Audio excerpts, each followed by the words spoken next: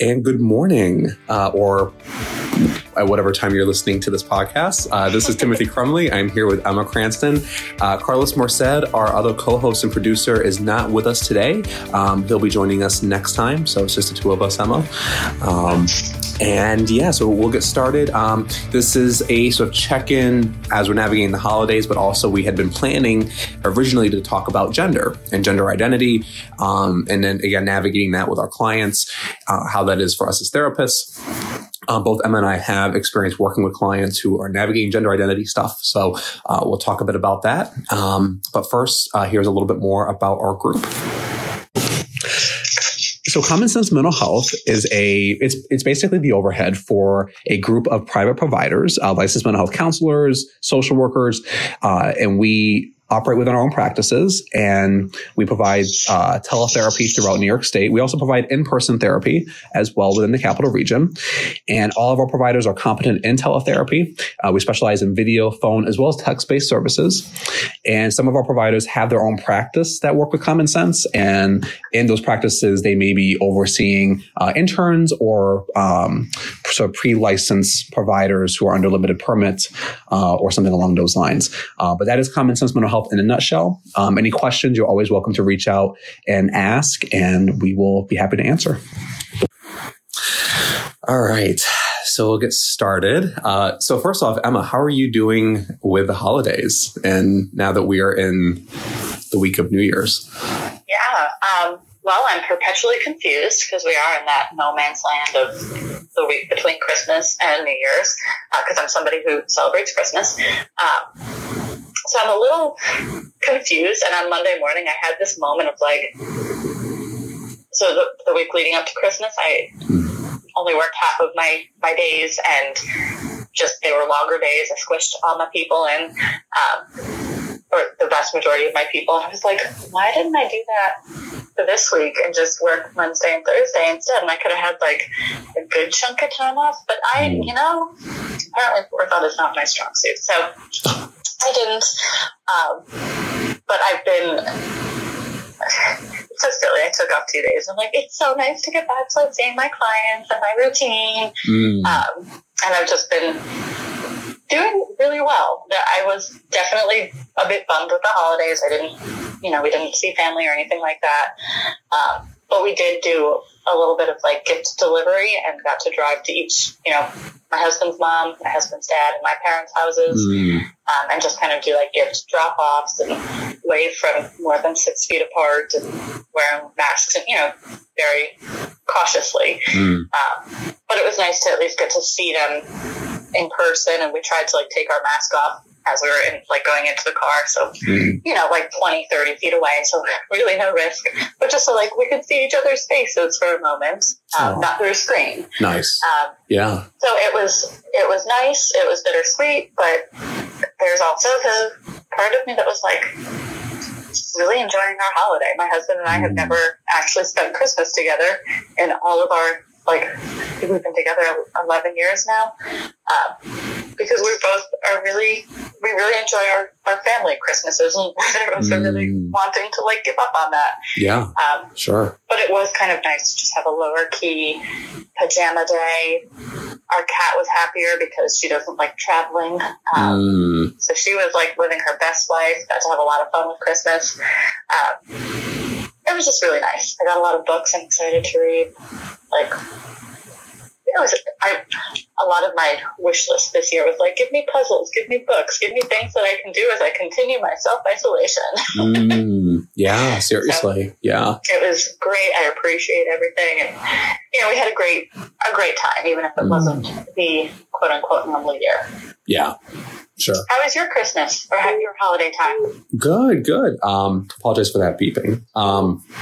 No, it's gone as well. I mean, and I was going to say this from what you were describing, it sounds like your holiday is basically went as well as it could have in the setting of 2020 and the pandemic. I kind of feel the same. I mean, it was hard because we didn't see family either, neither Carlos's family or mine.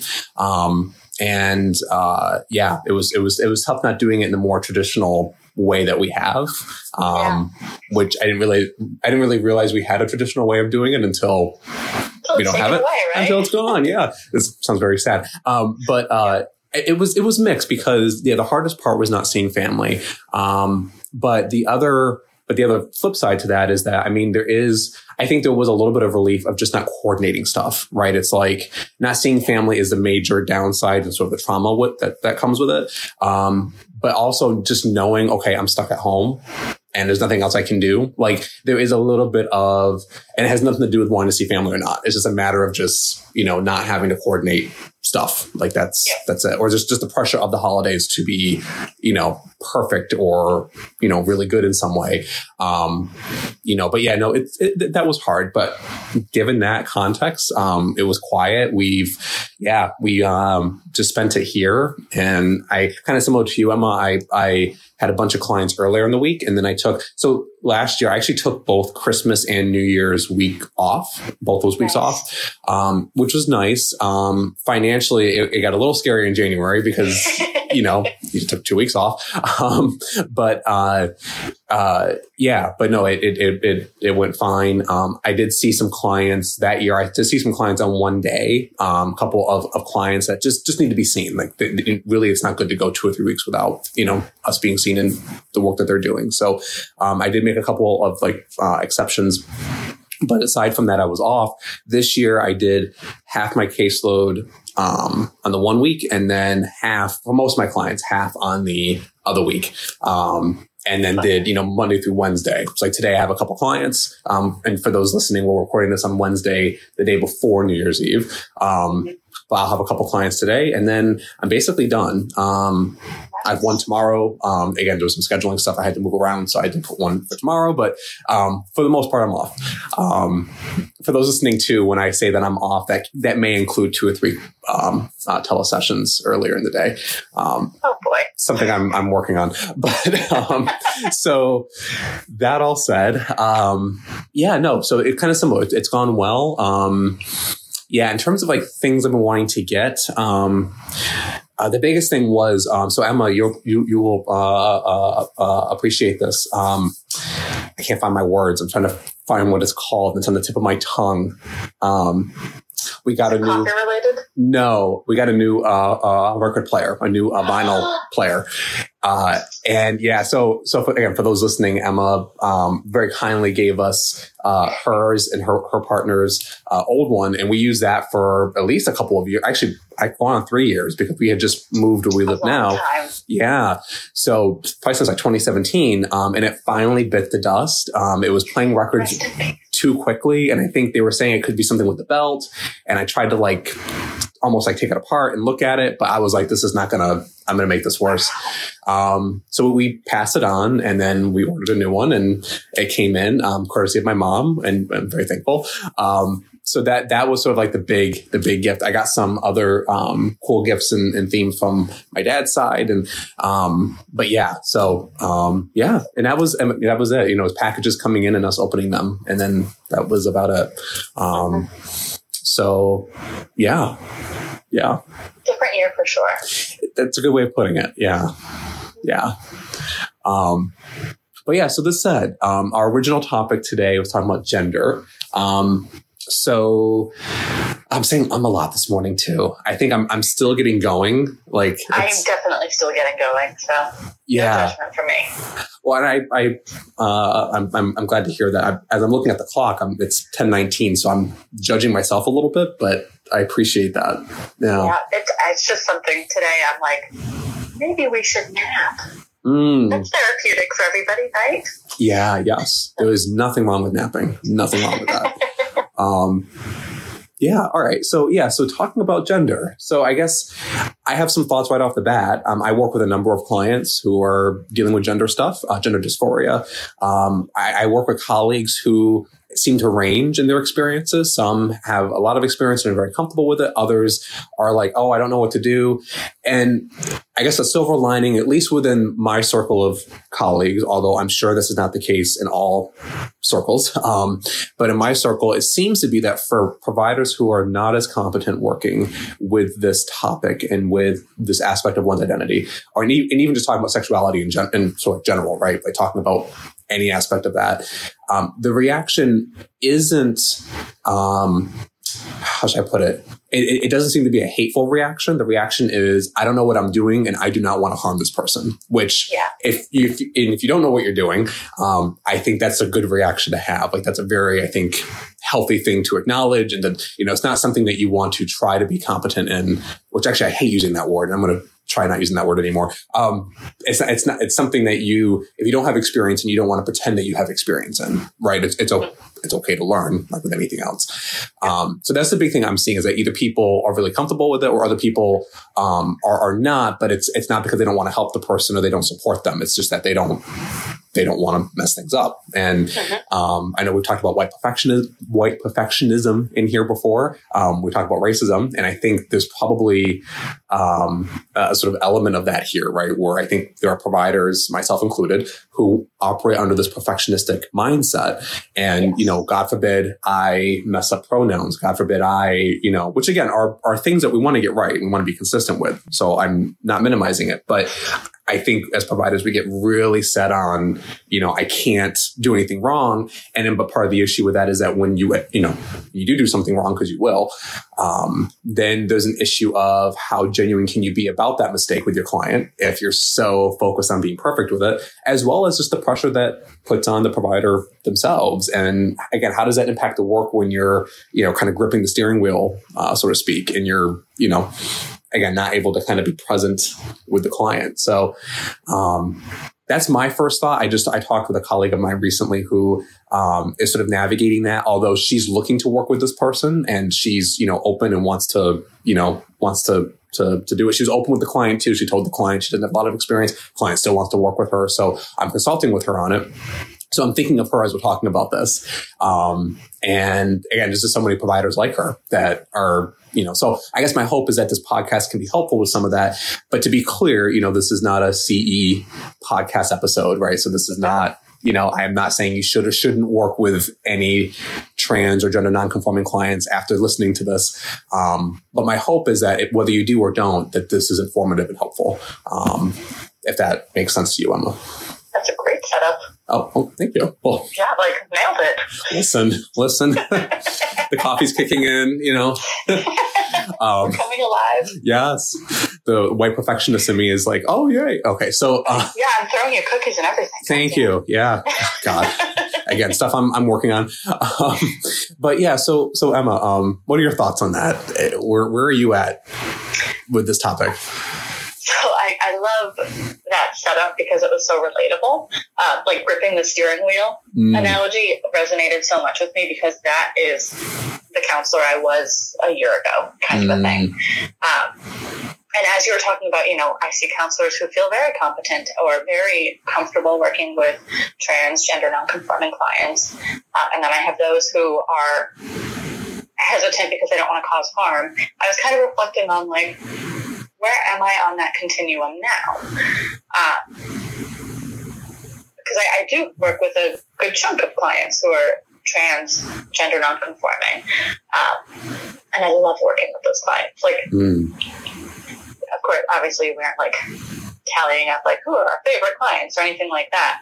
But I do find myself so engaged in our work together, so fulfilled by it. And it makes me think back on the times when I was so nervous walking into every session. Just oh my God, what if I say the wrong pronoun? And like your point, that's obviously that's not the goal. But I can also acknowledge that I have had to navigate that a couple times. Right. Where I have, for whatever reason, after a good chunk of time working with the client, we are both well aware of what their preferred pronouns are, and suddenly one day out of nowhere, I just used the wrong pronoun. Yeah. And it was, to that perfectionism, which I absolutely also have, there was this devastation. Just how could I? Yeah. What kind of a therapist am I? Yeah. And I think it took up half our consultation the next time I saw you. We were just oh my God, Tim, what have I done? So, I think I remember that. Yeah. Oh yeah. I was very dramatic. And you were kind of take it down, bro. It was devastating in the moment to me and my pride. to my client, it was fine because I actually handled it well. Right? Like, I mislabeled them, immediately said, my goodness, don't know where that came from. I apologize. Corrected myself and moved right along. It wasn't like, because again, we don't want to make it this whole huge thing. Oh my God, I am so sorry. I was thinking about blah, blah, blah, blah, blah. Like, that's not my client's job. Yes. They're used to receiving that from plenty of other folks, I'm sure. Unfortunately, they don't need to receive it from me as well. Yep. So it's something I will take ownership of. Like, didn't run away from it like, okay, we can't talk about it. But for my client, I was like, meh. Yeah. And I think they actually kind of made a joke like, hey, you're better than most of my family. So it's cool. 1 out of a million is fine. So ownership is the biggest piece. For me, at least. Like, if you are going to misspeak, correct it. Yeah. Yes. Like, that can do so much to build that relationship with the client, no matter where you are within your relationship building with that client. Yeah. I feel like I'm getting tangential already.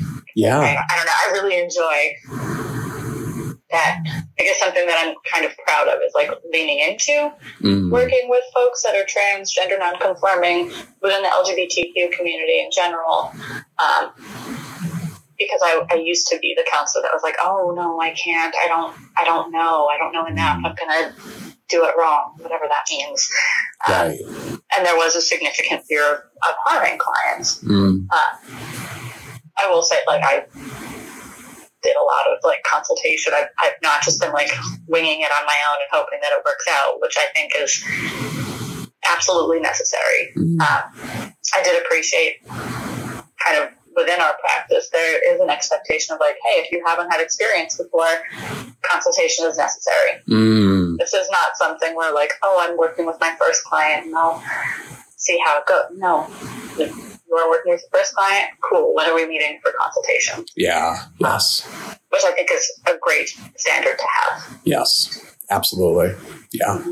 Yeah. And I think, and going back to what you're saying about, making that mistake and kind of what to do. I mean, that's a great, there's many components to this work, but that's I think a key component where, again, I think part of it is that providers just don't know what to do, when that happens. I was going to say if, but, when that happens, it's like, and I think that's part of what gets so scary. It's like, if you don't know how to navigate that, I think it remains a sort of big unknown, this sort of cliff, and if I, again, we do the same thing when it comes to racism and these are two different things, but there are some parallels with that where it's like, I can't be racist. I can't be, and same thing with this. I can't be transphobic. I can't be, against this. I can't be seen as unsupportive. And this is all or nothing. And I know that there's cultural components to it. I know that we're conditioned this way. So I know that there's pieces to this, but when we talk about it, I'm just like, how, did we get to this point? Like, how am I here? But I think, that's what happens. And so I think you're right that ultimately taking that ownership. And I like what you said too, Emma, about moving it along, because I think that's part of what providers risk when they're engaging in that sort of perfectionistic approach with this is when something does happen, and even if they do own it, they'll take up a ton of space owning it and it becomes about them. And it's like, okay, and again, because what's happening in that moment is the provider wants the client to forgive them, wants the client to perceive them as being supportive. It's all about the perception of them. We are no longer dealing with the client at that point. Right. And I think that becomes very evident very quickly when that is happening.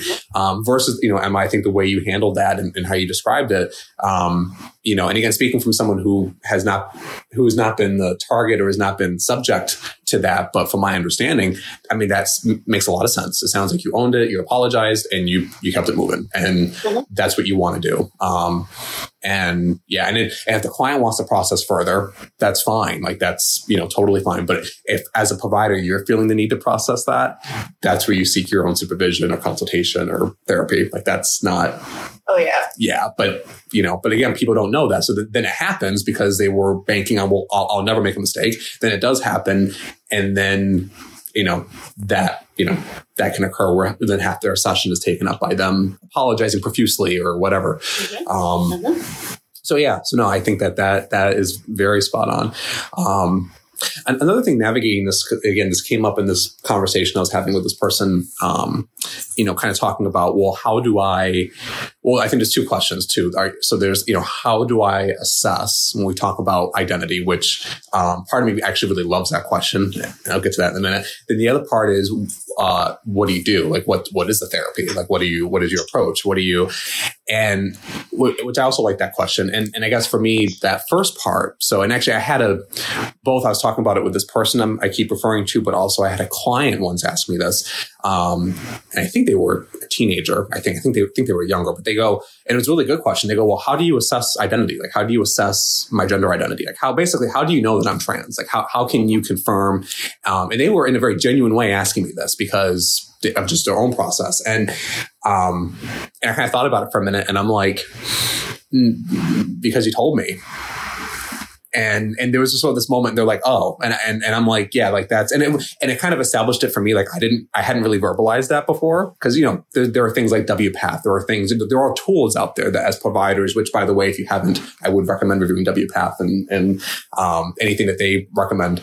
But even though we have those tools, every person, just as with any aspect of one's identity, every person is different, right? Everyone's experience around gender is going to be unique. Everyone's experience around sexuality or any aspect of their identity, that's going to be unique to them. So we're dealing with something where right off the bat, if there is any topic where the client is the best expert, my view is that this is it, right? It's like, and I view that to be the case in most cases with the client. But when it comes to identity, it's like, I have no way of assessing that. What we assess in terms of talking about, like letters, in terms of like medical transitions, in terms of, so that's we talk about assessing dysphoria, like that's a whole other, which again, it's pretty similar, right? It's what the client's reporting to you. But that's another thing I try to separate out for people because, you can have experiences around gender and you may or may not have dysphoria. And if you do have dysphoria, we can talk about that, unpack that. But then that leads to that other question I brought up of how do you approach it? And again, this is all just me and Emma, definitely, you can jump in with what you do. For me, the approach, it goes back to a lot of the roots of what we do. And for me, it goes back to a lot of the Rogerian roots of open-ended questions, active listening, being present, and just empathizing and just hearing the client, being present with the client.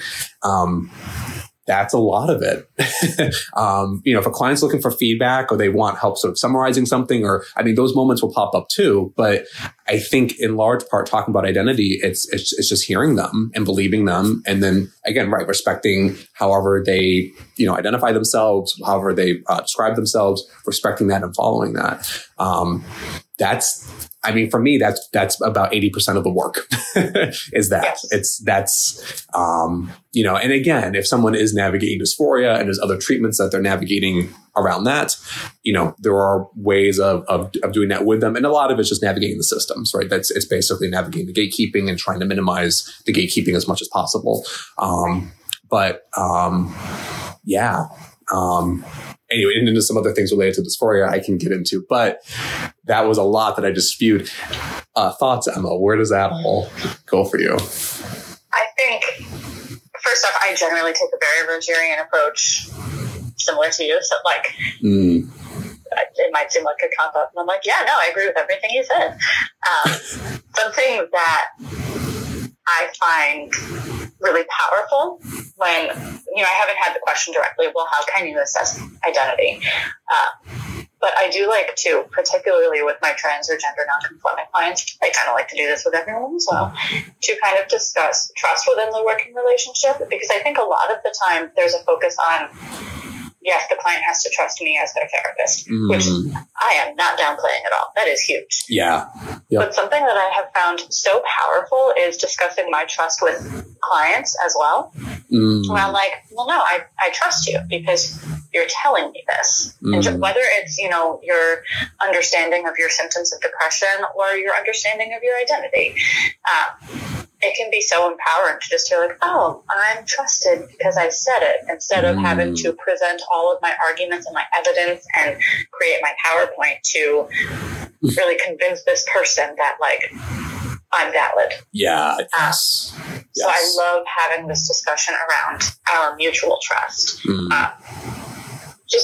I'm very fortunate at this point. I think all of my transgender non-conforming clients are people that I've been working with for, a minute at least. Like we have a good, trusting relationship. Not just based on what I think, I do check in with them and, hey, any feedback for me kind of a thing. That goes for all of my clients, not just my trans or gender non-conforming clients, to be clear. But trust is huge. Similar to like, oh, you're questioning your gender? Okay. Yeah. I trust. I'm not going to say, well, but are you sure? Yeah. Are you sure it's not just a bad breakup? Like, no, it's none of that. Another piece that is super important for me is flexibility. And part of that is because one of the things I know about myself as a person is I can be pretty rigid with my standards for myself, with my understanding of the world. It's a thing I'm working on. Flexibility is needed, period. But flexibility is particularly important within my work with trans and non-binary folks. It's not problematic or abnormal or whatever judgy kind of words we can think of for somebody to try a name and then after a period of time try a different name. Yes. Like, that's totally fine. Yes. And it's on me to roll with that. And I'm like, but I really got used to calling you Tim. Yeah. Can you say Tim, please? Yes. No. Yes. So flexibility is going to be huge in any work with, again, realistically anybody, but it definitely plays out with trans or non-binary folks. There's a trying on period. Yeah, absolutely. Absolutely. I have some thoughts to that. I'm just going to add real quick. And just before I jump into what I'm about to say with this, listeners may or may not be able to hear this. As you were talking, Emma, I think you came through. I think you're coming through just fine. There is some weird, it sounded like a helicopter for a moment, but now it sounds like a truck passing gas. I'm not quite sure what is happening, but there's this weird, and it's happening somewhere in the proximity of my apartment. So, ambiance. Here we are. Yes. And so if people hear that, that's what that is. And I don't know what it is.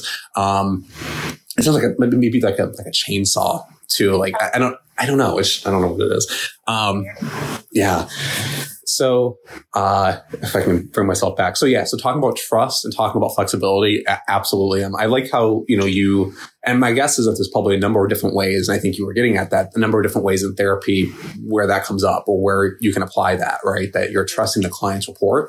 And I think that's a big part of what is often missed in the mental health or medical system complexes, right? It's like there was a power dynamic, and that power dynamic is established and important, and the provider knows best. And I'm like, that is so not true. I cannot know.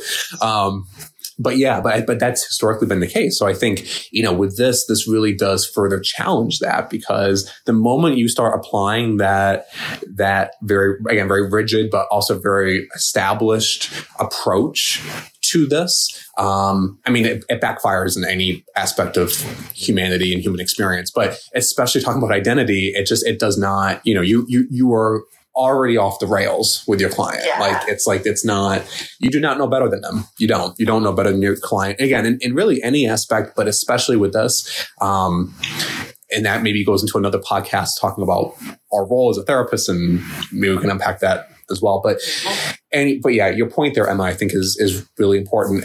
And the flexibility piece, again, this goes back to the perfectionism. It goes back to the rigidity, right? That I think we as white, cis, heteronormative, quote unquote, providers, what we, our sort of default is, right? And that we're constantly on a daily basis having to challenge. And it's the same thing we talk about gender. It's like, someone's gender experience may shift over time. And this is a thing that I think historically our field has missed when it comes to gender, right? It's like, even for people who were working with people who were trans, for a long time, and granted, I'm sure this still happens in certain places, where client comes in and you're expected to go down this one path, right? There's one way of doing this, and these are the procedures, and you have to pass as X at the end, and you have to erase and cut out your quote old life. I mean, there's this whole procedure, this whole prescription of how to navigate gender dysphoria and how to navigate this, that was and is incredibly harmful. But that's an example of where I think as a provider, I think we came into this, okay, yep, this is it. This is, what you do. And the reality is that everyone's experience around this really does vary. Like I was saying earlier, like I can have a client who identifies in whatever way and they don't have dysphoria, or maybe they do have dysphoria, but there's no medical treatment that they're really looking to have for that. Or maybe there is. But again, these are all components that, one thing does not go with another.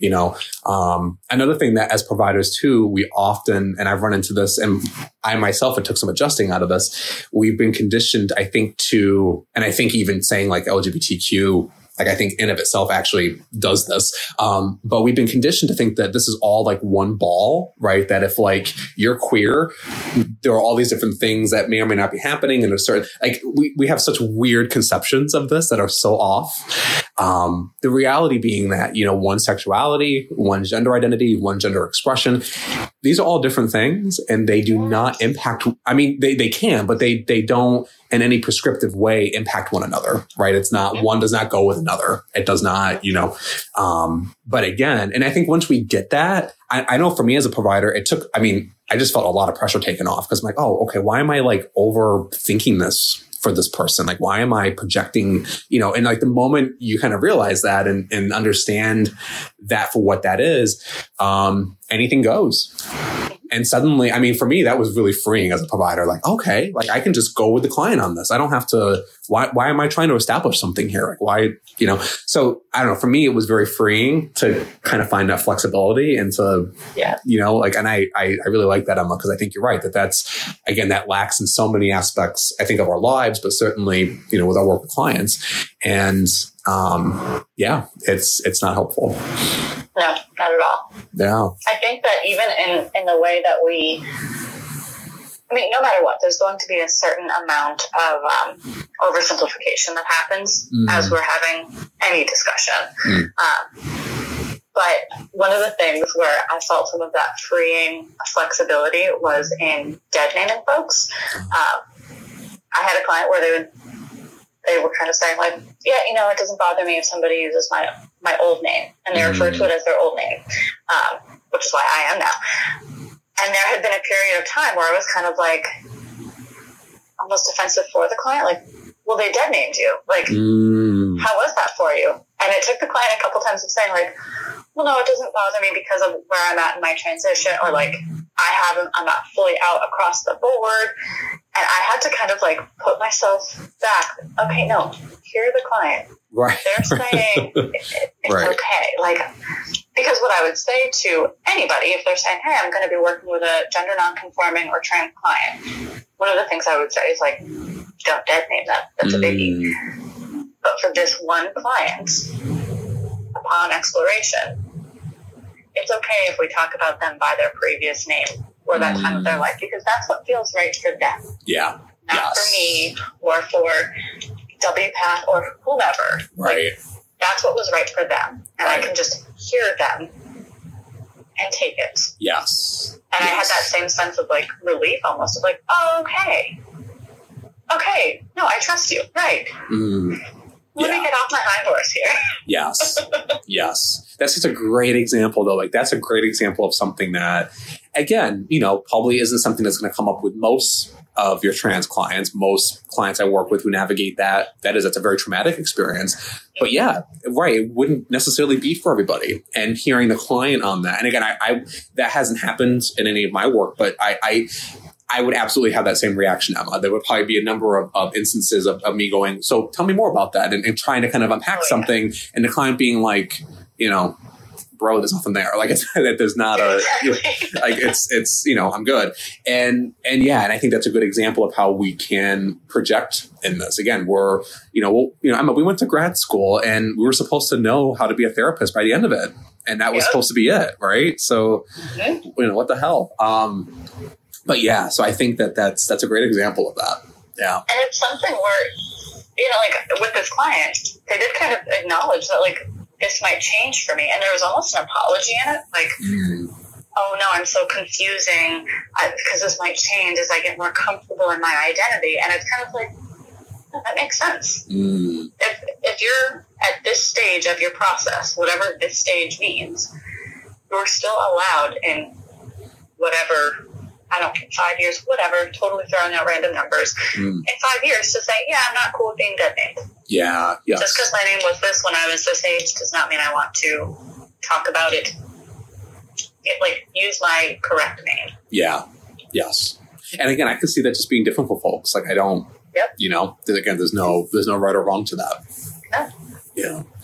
Yeah, no, I think those are great points. And, as we're talking about this too, again, my mind's jumping back to, okay, and what are other pieces or aspects as a provider, right? Like, what are we, aside from doing all those basic things like, we talked about, and I think, again, that being the vast majority of the work, the only other components that I think of as we're talking about this, and often are more so related to any kind of medical and again, this isn't the case for everybody who's navigating gender, but for those who are navigating a medical transition and who are looking to either engage in hormones or some, set of surgeries.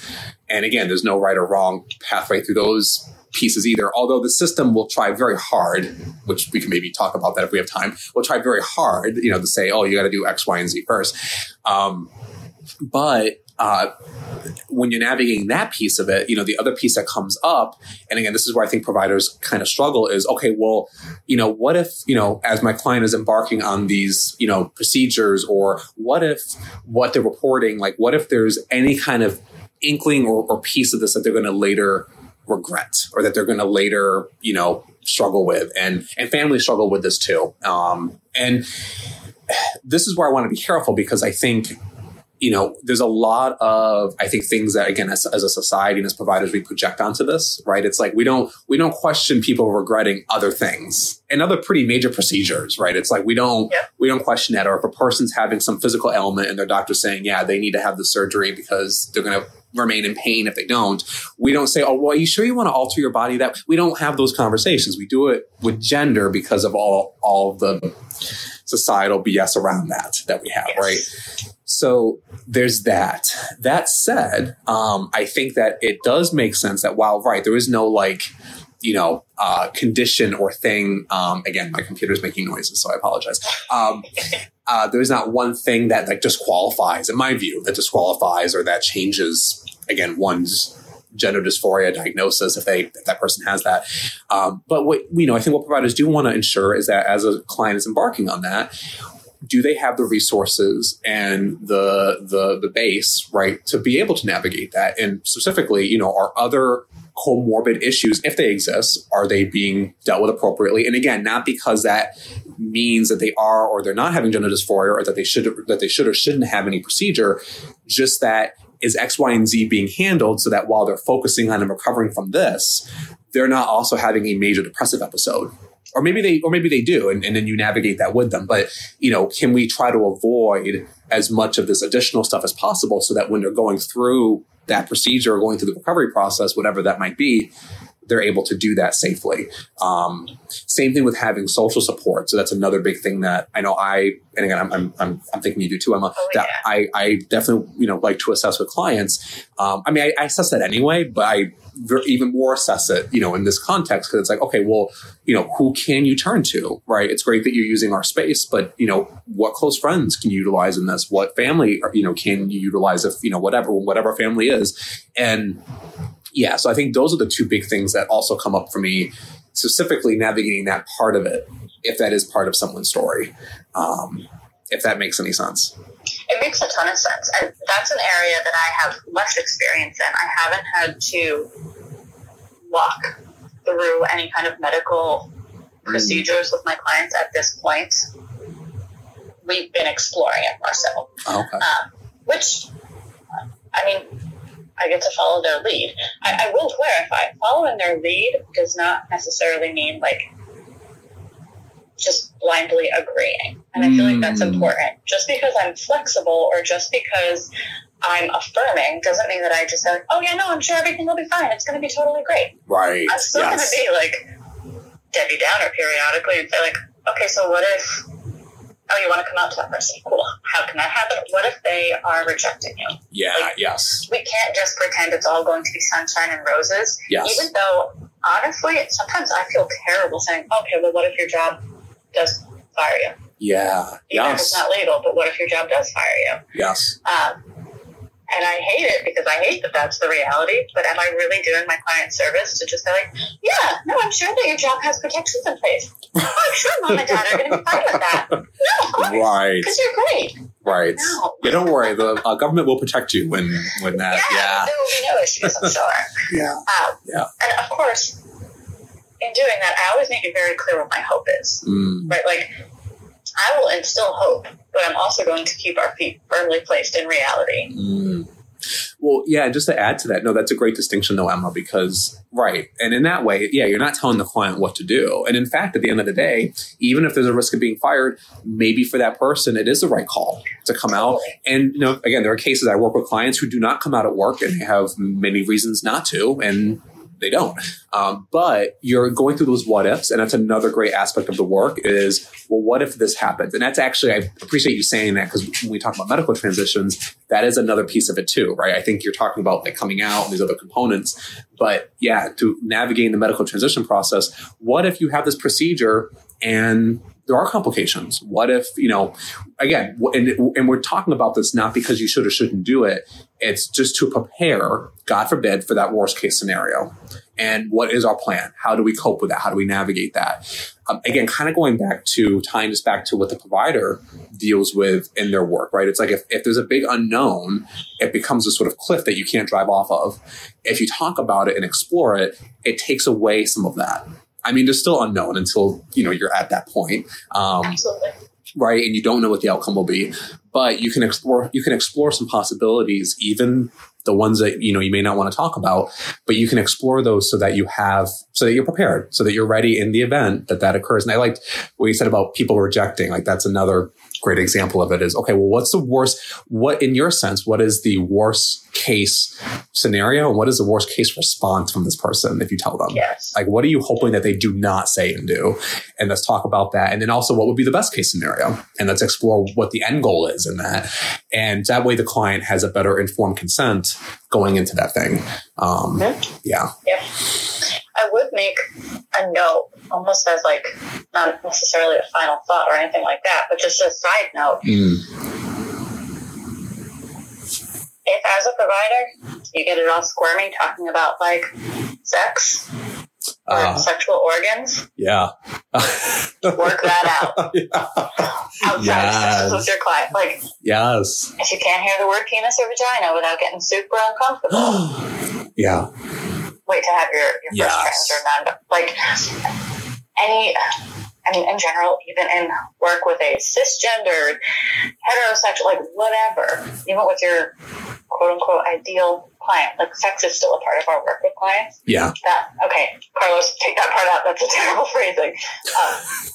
Discussing. Now that you said that, he wrong. This will go live. Right? Oh no. Sounds terrible, right? But like discussing sex is often a part of our work with our clients. Yes, it does. But that can become even more apparent if we're talking about a medical procedure. Or if we're talking about the way our sexual preferences influence our gender identity, because that will be a thing for some of your clients. It just is. I don't know how it can be any clearer. No, totally. That's such a great point, Emma, because, and actually one thing I'd recommend to people on that note is, if you haven't, because there are videos, there are, whether it's, medical institutions that have recorded and have, for, medical training purposes, have procedures that are online, clients who document their own experiences, look that up. Look up. And again, it's going to feel very like, oh my gosh, I'm looking up this thing where I'm going to be seeing body parts and things happening that are, it's like, do that, because then you'll have a visual of what some of this stuff entails and what it looks like. And hopefully if you are struggling with having those conversations, it will help desensitize you a little bit to that, which, like you said, Emma, hopefully you work that out, whether or not you work with trans clients, because it's, 2020 and sex is sex. And it's part of our work. No judgment, but it is. But yeah, so I think, that's a really good point. And yeah, so I would recommend that people actually expose themselves to it. That's a great way of doing it. I had a supervisor before tell me that, and I went ahead and did that, and it was helpful. Yeah. So important. Yeah. I know we're about at our time. I know we both have some hard stops. Any final thoughts, additional thoughts, Emma, on your end? I just said, this isn't my final thought. That may be my final thought. Okay. Wow. And that's, my computer agrees. Yep. Yeah. Be comfortable talking about sex. Be flexible. Mm-hmm. Be humble. Don't be so rigid. Yeah. Yeah. I like that. I'm gonna stick with you on that ending. That's my final thought as well. I mean, again, it's a lesson that I think as providers we can take in a lot of different ways and areas. Absolutely. Yeah. I think there's a lot of overlap whenever we talk about a specific thing, or if we're talking about, I know we've talked about incorporating some podcast episodes just on depression or something like that. There will always be some overlap, because a lot of this is just good counseling. Right. But it still requires recognition in the context of working with a trans or gender non-conforming client. Absolutely. Absolutely. Oh, wait, hang on, Emma. I do want to just take a second to actually highlight two things. One that is kind of related to our discussion today. I have started reading a book called I Wish You All the Best. The author is Mason Deaver. I'm literally only 5 chapters in, so this isn't... I don't want to necessarily say this is the book that anybody should read, but so far I've had some positive reactions to it. It is about a non-binary kiddo. I think I think they're 18. And so far the story came out to their parents, kicked out of the house. So it is essentially trigger warning there. This may be enlightening for folks who are perhaps trying to understand alternate experiences to their own. It may be quite triggering for somebody who has already had that experience or shared that experience. So I don't want to, across the board, say everybody should read this. And again, I have 5 chapters and I haven't finished it. But so far, I've heard good things about the book, and I've had my own positive reactions, aka I've cried, but it makes me feel things, and I enjoy it so far. Second thing, I do want to highlight another Black-owned business. I hope I haven't mentioned them before, but if I have, this is a follow-up. Circadian Coffee. I did a little bit of coffee Christmas shopping, and one of the people I gifted coffee to was my husband for perhaps selfish reasons. It smelled so good when it got delivered. Oh, I can now confirm it also tastes absolutely delicious. That's awesome. So highly, highly recommend. Tim, as a fellow coffee lover, I hope you try it. I will try this. Yeah. No, it sounds delicious. That's awesome. It's awesome. And they had quite a few, I don't want to say flavors, but, different blends and things like that. Very intriguing. So I may be going back to them for more. I found a whole bunch of Black-owned coffee companies, so I'm kind of want to buy from all, but also kind of want to continue with this one because it's really good. Totally. So, yeah. We might hear more Black-owned coffee companies as we continue. And that's fair. I have no problem with that. That's, yeah. Awesome. Thank you so much. Thank you, Emma. We do got to end, but we will follow up next time. Yes. All right. I miss Carlos's bye at the end. I know. Well, I'll leave us with that. Bye. All right. Bye.